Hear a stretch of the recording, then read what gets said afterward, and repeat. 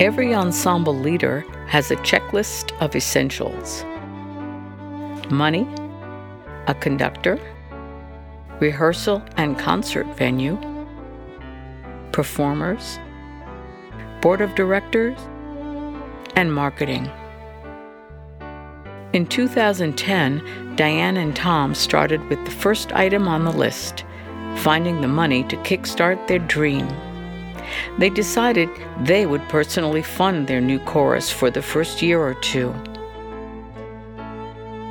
The next item on their list, a venue.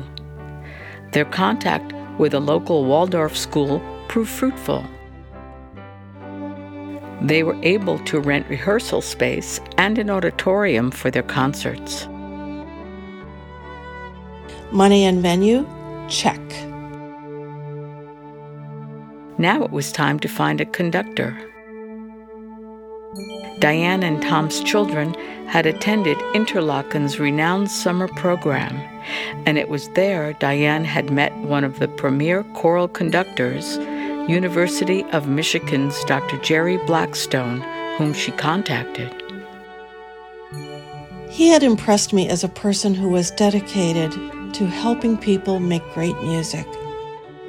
When I spoke with Jerry about this new choir, he listened with care and genuine interest to my vision. And as I got to know him better in the years that followed, I grew to understand that he was as great a mentor as he was a gifted artist and teacher.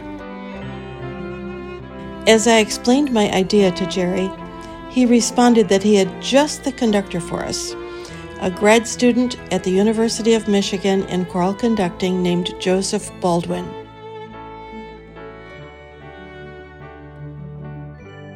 I contacted Joseph and we agreed on his fee.